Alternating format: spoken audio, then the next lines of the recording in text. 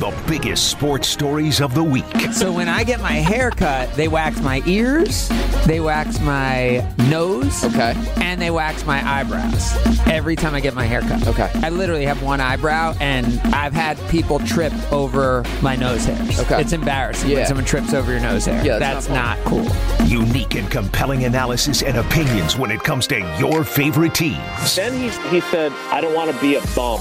He doesn't want to be playing and not be good anymore. And I think that is a legitimate concern for him. And I think this year, for Rodgers. For the MVP of the NFL again this year? Right. Is he really worried about the bum? I think Aaron Rodgers should be in the conversation as well for Executive of the Year. Plus some fun with pop culture. That might be is the round, the quarterfinals. That's the medal round. No, that's Wait, not true. do we call Matt Hamilton right now? Because we got to find out. This is Sunday Karma. Well, all I can tell you is I picked way better than you throughout this, Ben. So you got lucky that I have a life and I couldn't get my picks in a few times because I clearly picked way better than you. Now, live from the Gruber Law Office's One Call That's All studios at Radio City. The whole, Harper as the co-host, she hasn't been here in a year. She doesn't deserve that love. She should get bumped. Here's GKB founder and CEO, Craig Karmazin. Oh, come on. Not fair. We got too much today. Only 2 hours. And then July comes to an end. Does that mean summer's not coming to an end yet, right? We're not thinking that way, or are we feeling that way with August on the horizon? It's winding down, Craig. Don't say that. It is winding down. You got August, and then all of a sudden September. September is going to step up this year. It was decent last year from what I recall. September's going to do its thing. And with the Brewers and your Badgers. Yeah, they're your Badgers. Yeah, it's like half your family's on the team now, right? We got a couple. This our Badgers. The Badgers have a great part in history in the GKB as we go to 25 years. Yes, next great. Tomorrow starts GKB month that we'll be celebrating as a company as we hit our 25-year anniversary of being a company. So that is really exciting. As I said, so much to do today because everything's going on, right? So the Brewers are in Boston, and how about the Brewers in Boston? You gotta love it, right? I mean, I'm sure we're gonna hear from Boston Kyle at some point today because he can't be too happy. We know Kyle Denial, who loves every Wisconsin team, which is your actual true identity, which believes that every season and every year the Brewers and every single Wisconsin team is going to win every championship. Kyle Denial has to be feeling very good about the Brewers this weekend. But Boston Kyle, your alter ego with a sharp Boston accent, I'm actually not even sure. Is Boston Kyle white? I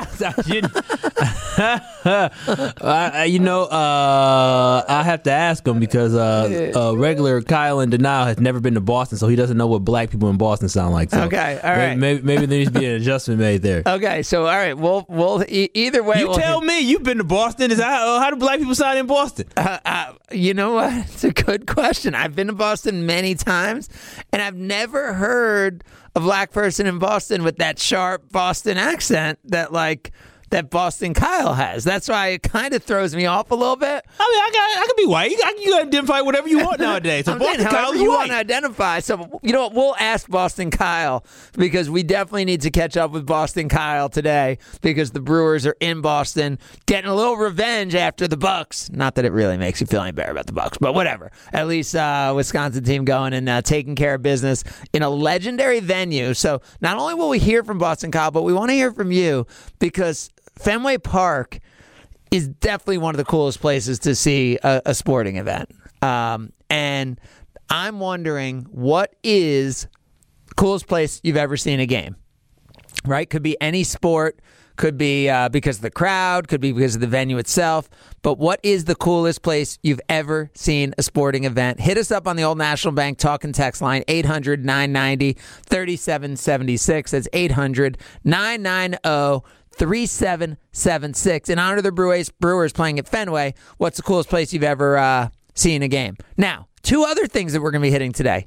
And I know I'm going to overwhelm you right off the top. But let's stick with baseball. So I moved here We said 25-year anniversary, 1997 was when I moved to Wisconsin. But the first full baseball season I got was 1998. Kyle, you remember what happened in 1998? McGuire and Sosa. Yeah, that was where the Juicers were bringing baseball back, right? Yeah, so that was going on, and that was the biggest thing ever. Now, I understand those guys were in the NL Central, so like from a Brewers standpoint, they were like every day, it seemed like, hitting 4 home runs against the Brewers, and so they were constantly playing against them. But what Aaron Judge is doing right now for me is so unbelievable and so incredible. But I grew up as a Yankees fan, and now the Yankees are on my radar still. They're not my favorite team anymore, but I'm like enthralled by what Aaron Judge is doing. But my sense is people don't seem to care very much compared to, what we've seen in the past. And if the idea is that, home runs are harder to hit today than they were for many years, right? People are saying, especially even compared to the last few years, the ball might be harder to hit out than it was the last few years. And I think we see it in Brewers games. Like, there's balls that are hit all the time where you think it's gone and it ends up at the warning track or just short of it. So are you into this Aaron Judge thing? Do you care? Because it was such a big deal with McGuire and Sosa. And if those guys, it turned out to end up being, flawed in some way, and same with Barry Bonds, to me, Aaron Judge getting to 60 home runs, getting to 61 to the Roger Maris number, getting to 62 to exceed that, exceeding, Ruth, Maris, like that, to me, that's monstrous. But I feel like people don't care. So I'm interested in that. Do you care about Aaron Judge and what he's doing from a home run perspective? He hit another one after hitting, 39 and 40 on Friday night. He hits 41 yesterday. It's July. And the guy's got 41 home runs. The 42? So wait. The 40th was early in the game. Then his 41st was the grand slam on Friday night. Then his 42nd was yesterday, which was his 200th career home run. He's hitting them so quickly, I can't even keep up with them. I mean, that's craziness, right? 42 home runs, and it's July? Like, do you care? Kyle, do you care? Well, I didn't know. I'm not going to lie to you. I had no idea that he had. I knew he had home runs because I saw he did not participate in the home run derby, and I was like, why not, right? Because he was leading the league in home runs, correct? Yeah. And so I didn't know he was at 42 now. And now, as you put it kind of in perspective, this is a pretty big deal. I just wish it was somebody else. Where was Barry Bonds at on August 1st? Of 2001. Wait. Why are you saying you wish it was someone else? Just because he's a Yankee? No, I wish it was someone as in the sense of, because when you talked about 1998, for me, it was it was Sosa versus McGuire, and you had to choose a side. So in my household, we were all for Sammy Sosa. So, when Sammy eventually kind of tailed off and then McGuire kept going, we were cheering for somebody. You had somebody else to go against. But right now, it just seems like it's just Aaron Judge. I don't know why people aren't as excited. Maybe baseball isn't as fun as it used to be. That's what I'm saying. I don't know if people just don't care about baseball or the records don't mean what they used to because of all the steroids, and it's tough to know what's real and all that. But the record is now 73, which is insane. I mean, even if he was on steroids, 73 is pretty crazy, right? That Barry Bonds hit. I mean, that's insane. Yeah, absolutely insane. Because, I feel like he was being walked constantly that year. A ton. Right? So that year, he walked 177 times. His on-base percentage was .515, meaning he was on base over half the time. So he was walked 177 times. So he only had 476 at-bats. 73 of them were home runs. I mean, that is crazy. And also, I just want to let you know, by August 1st of 2001, Barry Bonds was only hit his 46th home run. So 46? Yeah. So he was 5 ahead, and he ended up with 73. Judge isn't that far. So Judge can get even if he gets to 70. No. Forget 70. I'm saying if he gets to 62. I know you say 62. Like that's a big deal. But for me, in my generation, 62 doesn't mean the same to me because by the time I was a kid, I'm 8 years old, and Barry Bonds and Sammy Sosa and Mark McGuire, they already I'm 8 and they hit all these home runs. So it's like, oh, now they're the people who I'm looking at like, woo, look at all those home runs that they hit. But you and don't then Barry look at Bonds it comes. from a steroid and all that because, the funny thing about Sosa, Sammy popped from like 25 home runs up to 36, up to 40 in only 124 games.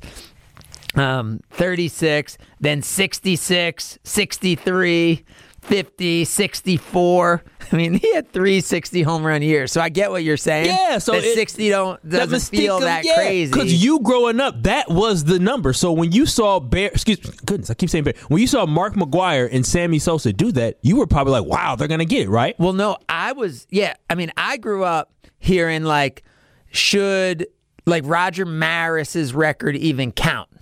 Because really, Babe Ruth did it back when there were 154 games in a season, and he had 60 home runs. So when Mickey Mantle was battling Roger Maris in 1961 for the home run record, people didn't love Roger Maris because Mickey Mantle was more the true Yankee.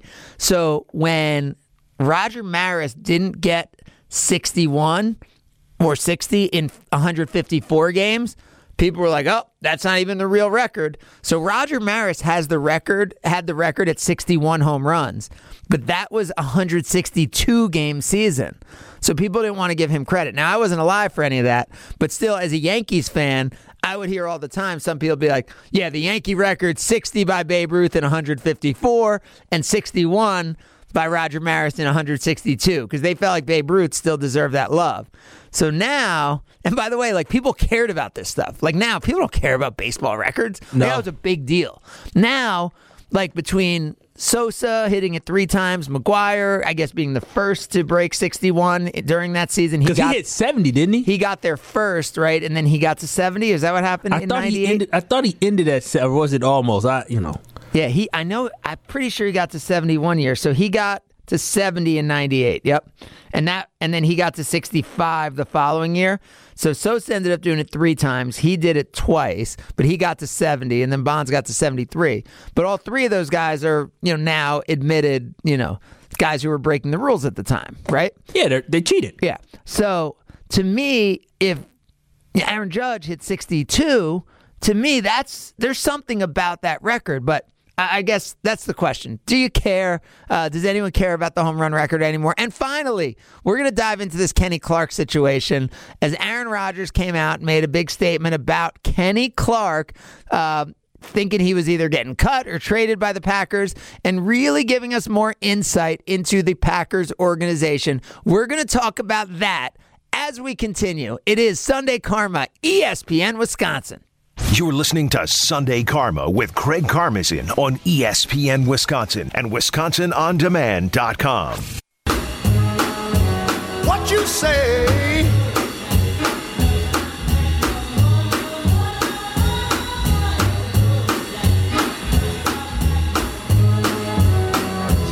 It's Sunday Karma with Craig Karmazin on ESPN Wisconsin and WisconsinOnDemand.com. If you say so, I'll have to pack my things and go.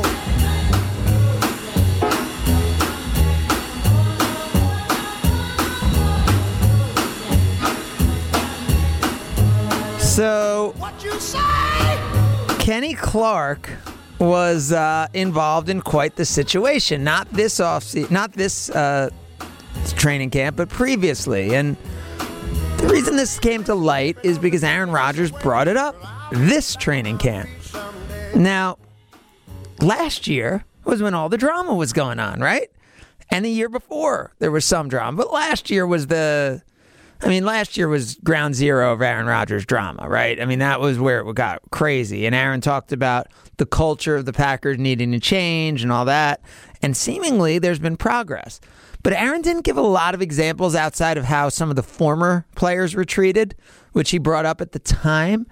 But I thought his example this week really was effective because I thought it was super relatable. Here's what Aaron Rodgers had to say this week as he was describing the past of the Packers culture in Green Bay. I think yes. I think that there was a more concerted effort for him and his staff to be visible and to have better relationships with some of the guys. I think it's important. As much as I respect, the ideology of Billy Beane there, where he, didn't want to get too close to a guy he's got to get rid of. I think it's easier to get cut by someone that you appreciate, that you can have face-to-face, eye contact conversations and get released by or traded by, than somebody that you have zero relationship with. There's funny stories, not funny actually, about like Kenny Clark coming in on cut day and somebody thinking he was a different guy who was going to get cut, and they told him, grab your playbook and head upstairs. And Kenny's like, what? I was a first-round pick. I'm getting cut? This is my third year, Stuff like that just can't happen in an organization that's run well, because the relationships are the most important thing in this game, because that's what fuels the chemistry, and the chemistry fuels the cohesion of a team, and that makes a difference in those crunch time moments when the game is on the line. And it starts at the top. And I think there were some great changes that begin to take place, and they're continuing to take place. And I've really enjoyed seeing this place take a step forward. That's exciting to hear, right? Like, that's interesting, exciting. I mean, Kyle, what was your take? And when I say interesting, exciting, I'm saying that there's actual conversations happening and Aaron's seeing improvement there. But what was your take when you heard about that? Oh, I just laughed. I thought it was hilarious. And then I read with Kenny Clark, his take on it. It was hilarious. I mean, it's not shameful, but it's disappointing that Kenny Clark, your first round draft pick, who was only in his third season, that the person who got sent down to go cut him had no idea who Kenny Clark is. And Kenny Clark in his third season was already making plays for the Green Bay Packers. So it's very disappointing, and it shows that the fracture that this organization had. I don't know what philosophy they were working under at that time, but it's very disappointing. But it's hilarious as well. What did I say all last season? Like, the term general manager, which Goody had, includes manager. And I don't know the Packers realized that when they hired him to be general manager, is that, you have to manage humans. And I think everyone believes that Goody was a great scout and a great player picker, but was he actually a manager of other managers and human beings? And I think that's probably the thing that they didn't think about as much, that Aaron Rodgers helped bring to light for them. So it's great to see that progress, and it shows Goody willing to evolve as a manager, right, and as a teammate within the Green Bay Packers organization, which is exciting for Packers fans. Now, what I want to know is if anyone has any crazy stories of getting fired. Because, like, imagine Kenny Clark having some kid walk up to him, or older gentleman. I don't know. I don't want to be kidist. I don't want to assume it's a kid. Everyone's just assuming it's it's a child. But I don't want to be ageist. Anyone have a good firing story that any crazy scenario where you've been fired in? Would love to hear. Kyle, you ever been fired from a job? I've never been fired from a job. I've been cut from a team before. You know how that goes. Oh, see, we used to have cuts like old school, which I don't know how. So how would your cuts work? Yeah, no, Craig, you might be. You're older than me, but you got to understand, I'm a 90s baby. And I'm like the beginning of the 90s, so there's still paper. They probably sent them to your smartphones, and then your parents were there to No. I'm surprised they even had cuts in the 90s. Y'all soft kids, y'all millennial softies. Coming from the parents that want to give everybody trophies, and coming from the man Aaron Rodgers who wants somebody to be able to get to know him, because it's better for you to know somebody if you're gonna get rid of them, to ease the pain, and it's easier. Come on now, stop that. Come on, it is. Stop that. That's the reason why the kids. You need to build trust within an organization. If you get cut, it doesn't matter. And I agree. I would prefer to know somebody. But I'm cutting, you get cut. It doesn't matter if you know me or know me. You have a job to do. Yeah, but that's not my style, but I'm just saying. But you don't think you want to So if you manage people, yeah. So if you were cutting someone from your team, you think it's fine after you've worked together for years to just have to have Daphne, have the HR person just do it and you not even be there? Well, I would prefer to have something to say and be part of that decision. Right. You would want to be there at least. Right? You'd want to be there. But overall, if the organization has a way to operate, if I had to let go of any of the teammates that I have here, it would be tough. I understand, like, building relationships with people, it makes it harder for the manager to actually get rid of the person because of the connection that they have. That's relatable. So I see the other perspective of the fact that, hey, if I get too close to these players, it makes me emotionally attached to them. That's soft. Come on now. But all right. Wait, so what happened when you got cut? Oh yeah, I got cut just like they used to back in the day. What sport? It was basketball. It was it 8th grade, 7th or 8th grade basketball? See, I got cut from 7th grade hoops too. Yeah, it must have been 7th grade. So Whitefish Bay, they started this whole Whitefish Bay WYBL basketball little local travel team. We just basically go out there. I think it was Waukesha play basketball. Okay, so this wasn't the school team. This was not the school team. This was like the travel school team, the YBL league or whatever it's called. And so I made the team my 6th grade year, was on the squad. I mean, I didn't play like that. I didn't play too much, but I was on the team. And then the next year I got cut from the team, and I found out I got cut because my name wasn't on the list. So everybody looking on the list, you just feel embarrassed because your name's not on the list. So you walk into where? Because if it's not a school team. So we practice in different gyms. So I believe it was the Whitefish Bay middle school gym, either that or somewhere like that. And so I ended up getting cut. Name wasn't on the list. I did end up talking to the coaches as well, Mr. Hackney and Mr. Mulcahy, and the kid who replaced me was a Mulcahy, and granted he was better than me at the time, but Craig, it's a good story. It ends well. The kids that beat me out did not beat me out my freshman year when I played basketball. I made the team and ended up starting towards the end of the season, so it all came back together. But I got cut. It sucked. I've never been cut before. That's the only time I've been cut. Yeah. See, I got cut in 7th grade hoops too, and it was in school. So you get there, I think it was in the morning, like you're racing in to see who made the team. Everyone's going because it's up on the board, and your name's not there. And it's 7th and 8th grade, so there's only school like that with a school team. See, there's only 15 spots. And we had like 300 people per grade. So let's see, boys basketball. So between 7th and 8th grade, you're looking at, about 300 potential boys. Not all of them are trying out for basketball, but I feel like there was around 15 people on that middle school team. Yeah. So it was hard. If you were in 7th grade, maybe only 5, 6, 7th graders are making that squad. And you go in and you look up on the board and your name's not there. Oh, it hurts. But that's not fired. I want to know if anyone has a good firing story. 800-990-ESPN. It's 800-990-3776. And we said it. There's a bunch of stuff going on. We have, in honor of the Brewers, who, by the way, I got to mention Christian Yelich.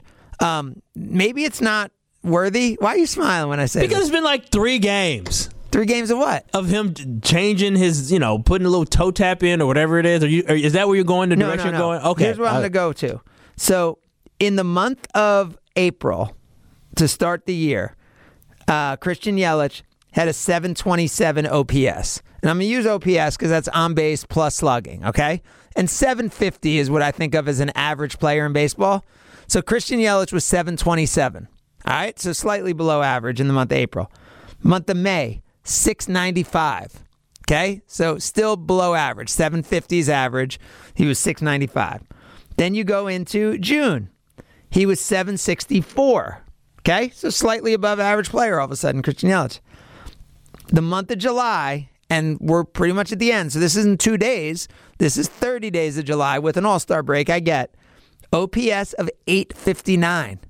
That's good. I guess I was talking about he hasn't been hitting well, correct? That's from my understanding from an article already. He hasn't been actually hitting well. So 859. So not only is he on base percentage of 429, so that's what's driven a lot of it is walks.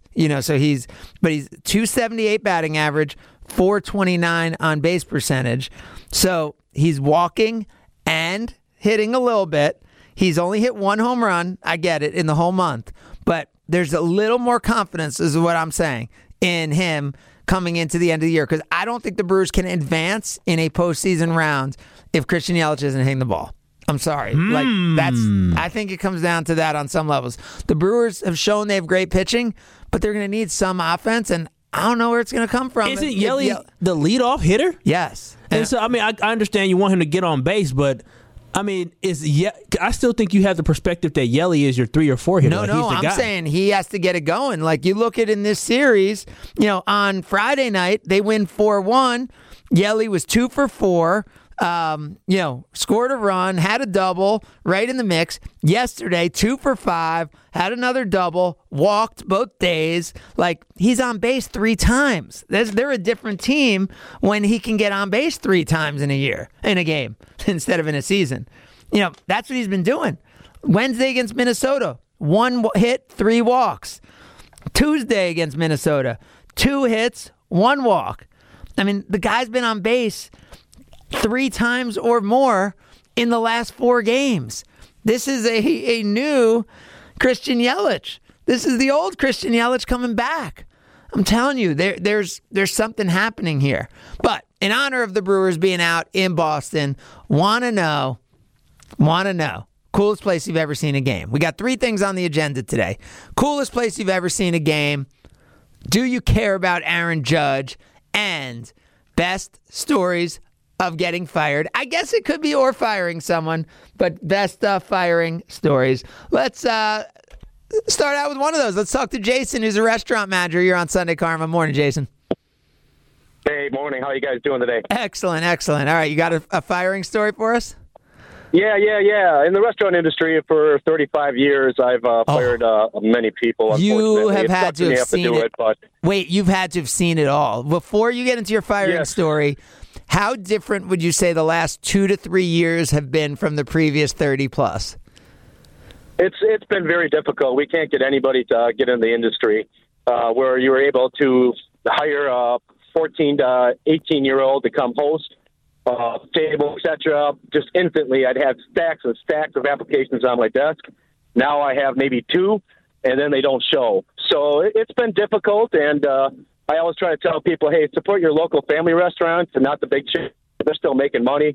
It's the mom and pop places that will always need help right now. Yeah, wait. So when you say they don't show up, are you saying they don't even show up for the interview, or they get the job and then they don't show up? They don't even show up for the interview, especially if it's 18 or above. It does seem to be that they're just doing their duty to fill out the application, so maybe they can still collect unemployment or COVID relief. I have no clue, but it's very, very, very difficult. I send props to anybody who's still in the restaurant industry and is making it happen, because it is struggling. It's tough. It's a tough business. Well, it's funny because I hear from a lot of people, like, now when they go, like, if you order any food anywhere, like they flip that iPad around to you, and then you're paying a tip on stuff that people aren't used to tipping on. And I've told people, like, hey, I think these restaurants need to do it because they need any way to keep the people coming in. So if people aren't making money, even roles that didn't used to be tipped, like, I think they need every last dollar to just get people to show up for work. I agree 100%. I mean, even to-go boxes have tripled in prices since COVID. Your oil prices, people got to think outside the box and realize how much more it's costing now to just get the items in to sell. I mean, beef prices up, bacon prices up. It's tough. I would never own a restaurant right now, that's for sure. I will help manage them, but no way I'm going to own one again. All right, give me your best firing story after 30-plus years in the industry. All right, yeah. So hopefully you understand what a bag-in-a-box soda is. It's what we hook up to the lines to fill up your sodas. It's just pure 100% concentrated syrup in a 5-gallon bag. Well, we fired a guy who was caught stealing, and normally you're supposed to walk him out the front door. That is, I'd say about 90% of corporate structured restaurants, you have to walk the employee out the front door. Well, my manager just fired him, and I was right next to him, so you have to have a witness with you, and fired him. He got all angry. Instead of walking him out the front door, he walked out the back door. Not more than 10 minutes later, we hear the chef screaming curse words nonstop. Can't say those on the air. And we coming back, he had taken a knife and stabbed 25 bag-in-a-box syrup containers. So there was about 6 to 12 inches thick of syrup spread all over the back kitchen area, to the point where they actually had to shut down the restaurant. It took, honest to God, to get rid of that stickiness, maybe 2 months. It was horrible. They had to press charges against them. It was the most irate fire we had ever had to do. Oh my God! Wait, and had the person been there a long time? Like, was it did you guys know? He'd been there a couple years. he had been there a couple years. Apparently, he had been stealing the whole time. I mean, if you want me to go more in depth, he literally created his own email for point rewards for a restaurant and was using his email on every single person's check. Oh, so my God! But that's crazy. Thousands of dollars. You would have thought though that like if someone's caught like that, they'd want to sneak out the back. They wouldn't want to make a big thing and bring more attention to it. That's what's crazy. And I'm pretty sure that guy got some good jail time because it was in the thousands and thousands of dollars for stealing, and then on top of it, probably a couple $1,000 worth of cleaning. That was horrible. That is angry when you're stabbing the syrup. Kyle was clapping when he heard the syrup getting stabbed. Hey, you know what? To come in, I thought you were going to say stab somebody, but come in and be so strategic, say, I got y'all, and just start stabbing a whole bunch of boxes of liquid, knowing the damage it's going to cause, or syrup. That was fantastic. It was Great all story. on camera, too. It was angry stabs. Did you all laugh, though, when you watched it on video? You had to. You can't do anything but laugh. I totally laughed. I looked at my manager, my boss, and I said, "Hey, my shift's done. Can I go?" Oh my God! Awesome story. Thanks, Jason. Speaking of Jason, we'll go from Jason, the restaurant manager, to Jason, the sports talk host. It's Jason Wilde who joins us next as we continue Sunday Karma, ESPN Wisconsin. You're listening to Sunday Karma with Craig Karmazin on ESPN Wisconsin and WisconsinOnDemand.com.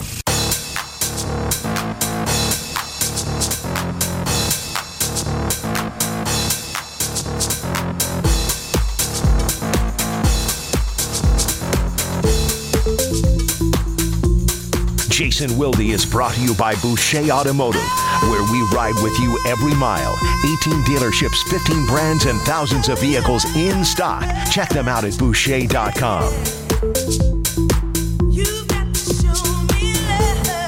Oh, so much going on. And Jason Wilde will have insight into all of it. Good morning, Jason.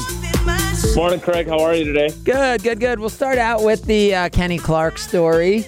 Was this week the first you heard of it? I had never heard that story before. So we had talked a lot on this show about culture, about the word manager in general manager.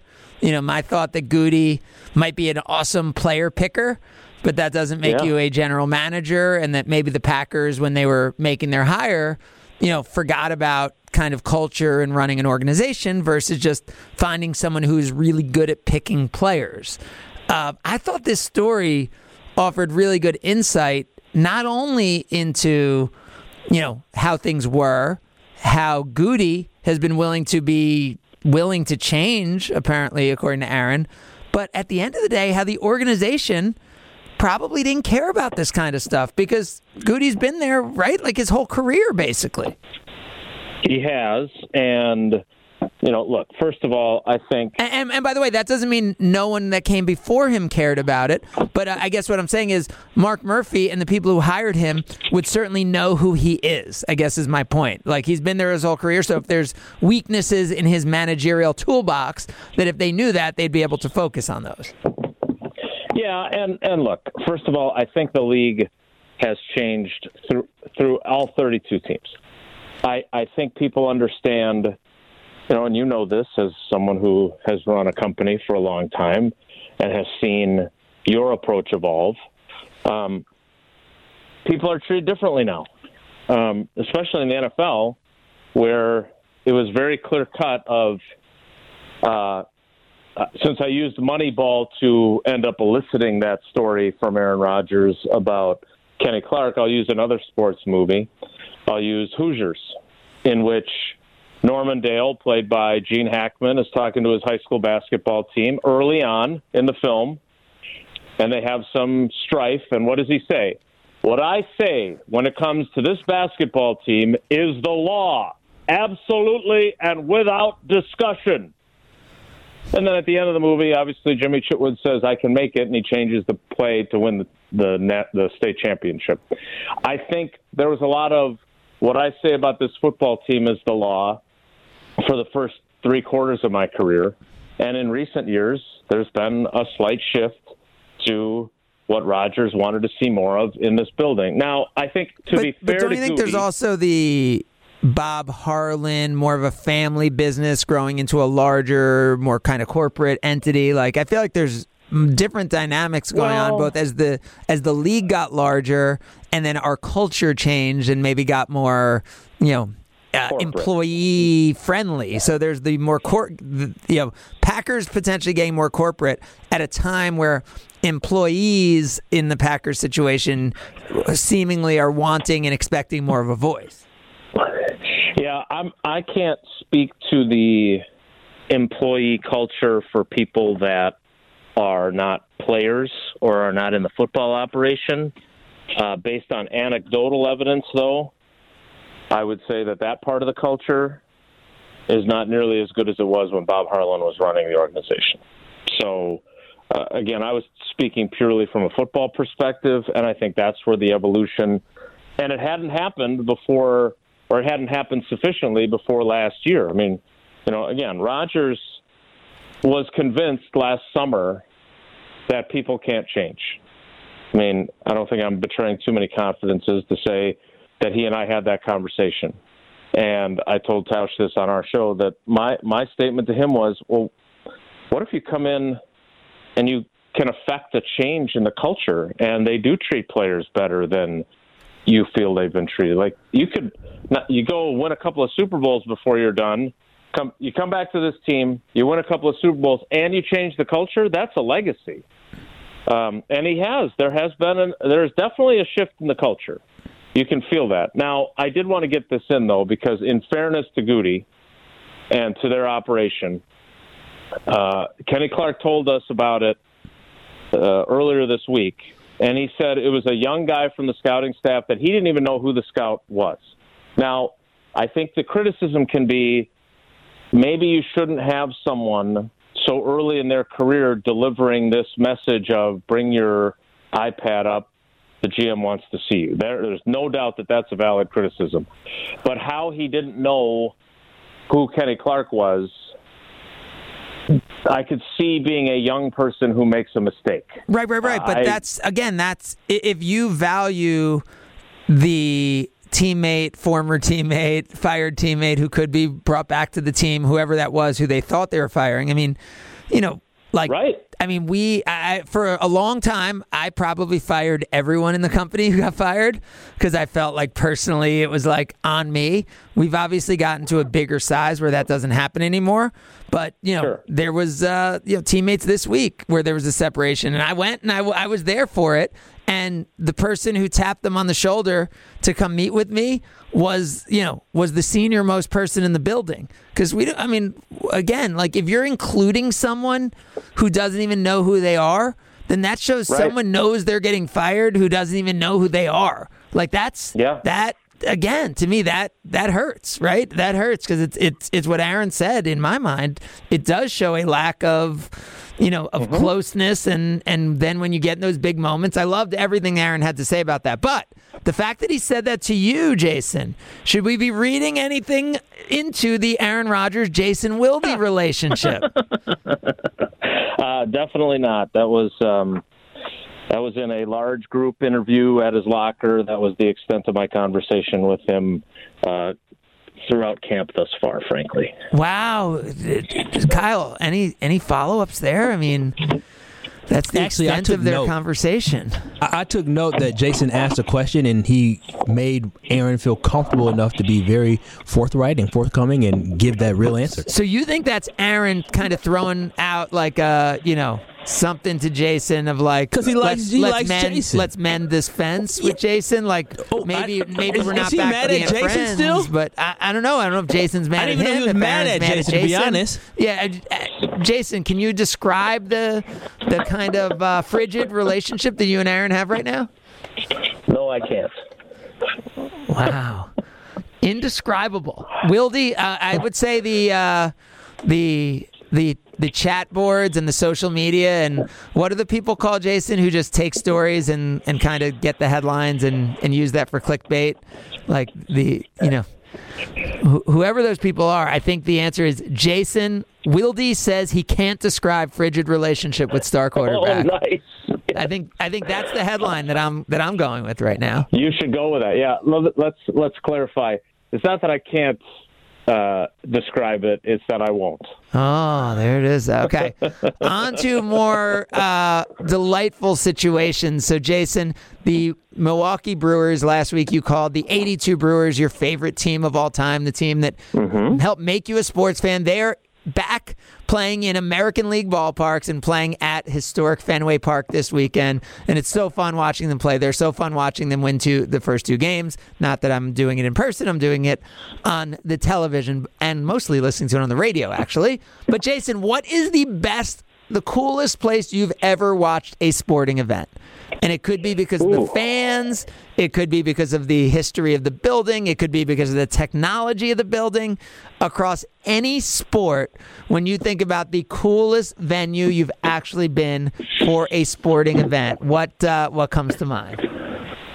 Wow, that's a hard one. A couple of them that would make my list. First of all, when the Badgers played in the Rose Bowl in 99, the 2000 Rose Bowl, 99 Rose Bowl team, the 98 season, we went down to the UCLA campus, and the basketball team was practicing, and the doors to Pauley Pavilion were open, and we walked in, myself and two others, and we watched UCLA practice. And when you think about, I'm not sure they were on top of their game. That might have been Ed O'Bannon's era, but when you think about John Wooden and Kareem Abdul-Jabbar and Bill Walton and all those guys, and think about sitting there watching the team practice in the same place, that was really cool. I like really old arenas and gyms. So, like, we went to the Palestra in Philadelphia. Those kinds of things are really neat to me. In terms of, like, places that I've covered games during my NFL time, before they turned it into a spaceship, and I don't know if they're going to turn it into a dome or not, but Soldier Field, I remember you had to go as a reporter with about 5 minutes left in the game. The only way to get to the locker room for post-game interviews was you had to actually watch the final few minutes from the field. And so you had to go down through the crowd and get onto Soldier Field. And I remember standing on the sideline with, those columns, and it was just such a historic-looking place in the mid-'90s.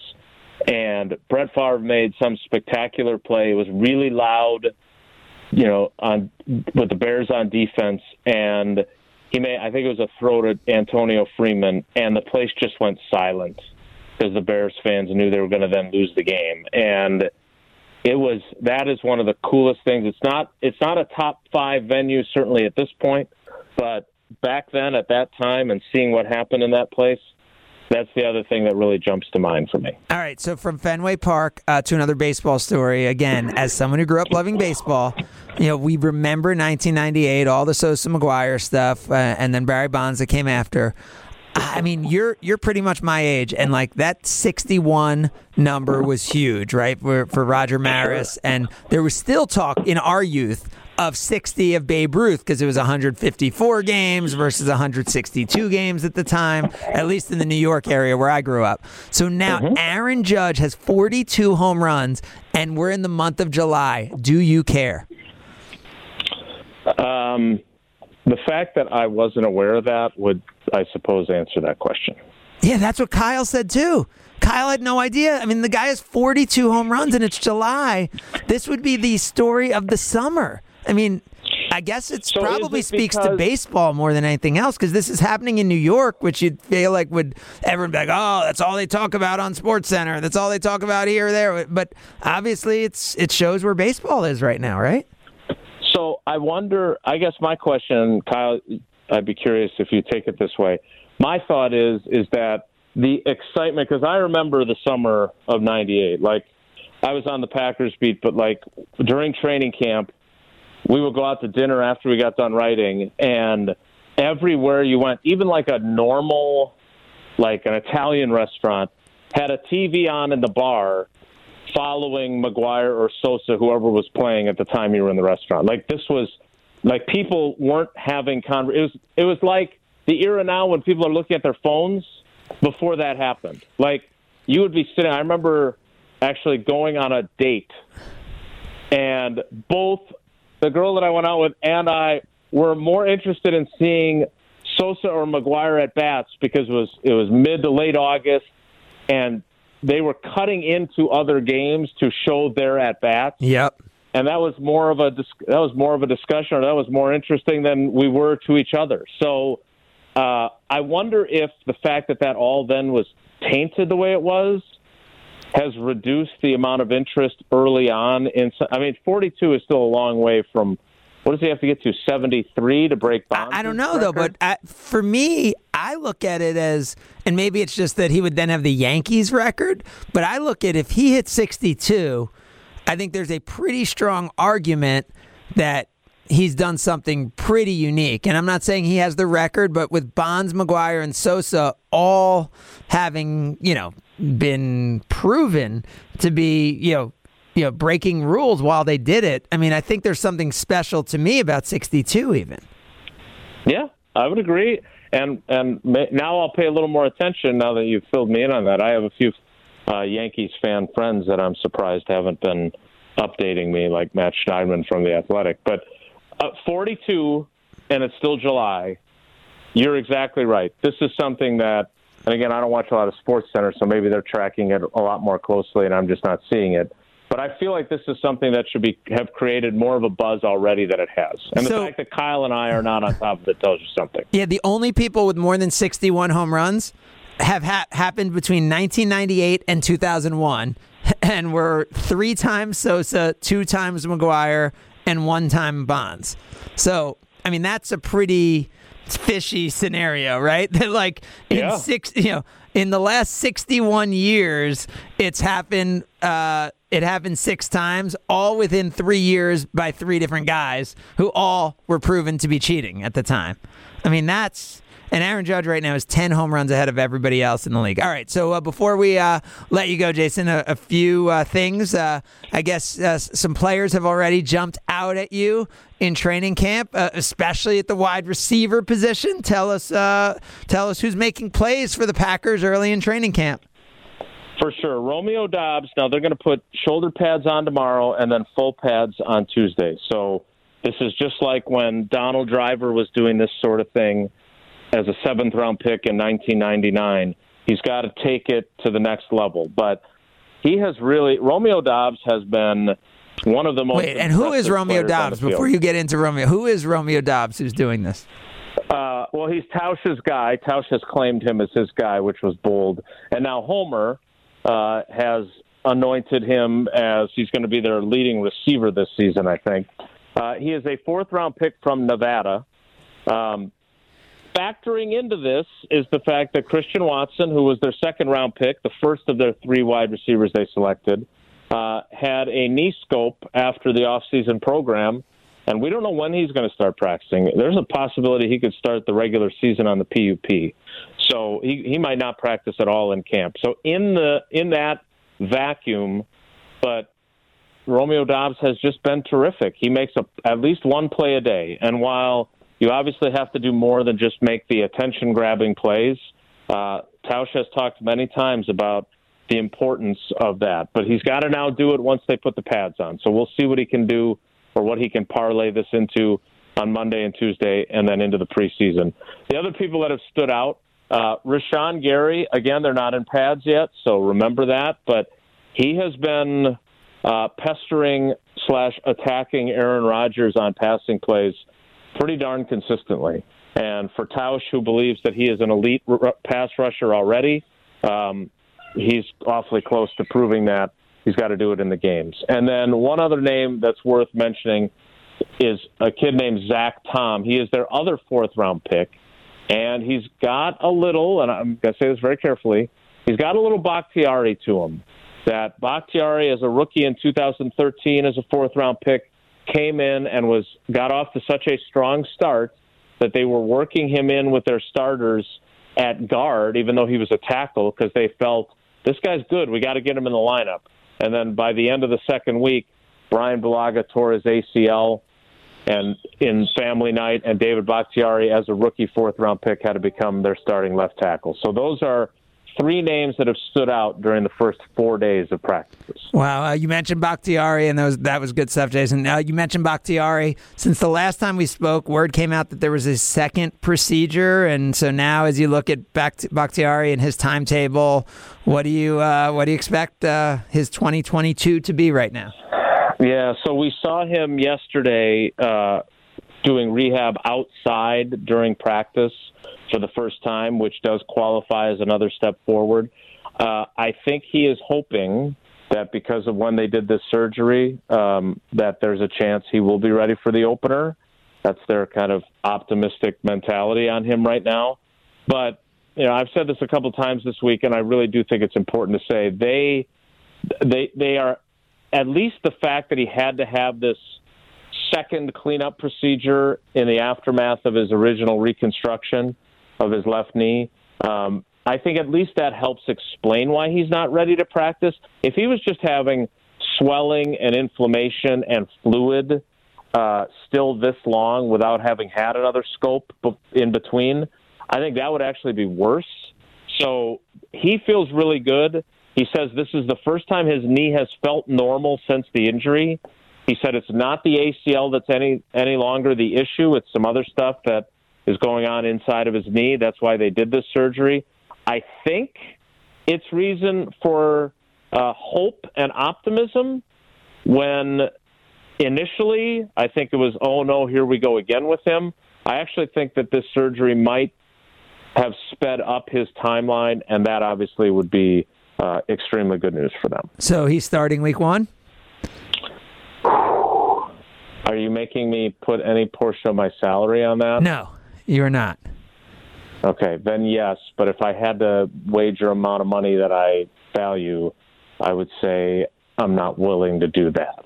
Okay, so that's, and I think we know, like, in the regular season, it's probably not that big a deal, right? Like, we've seen them play, extended stretches now multiple times without him, but we've also seen them lose in playoff games that they should win, and the offense underperform without him. So I think the problematic part, Craig, is that they're not going to have Elton Jenkins for the opener.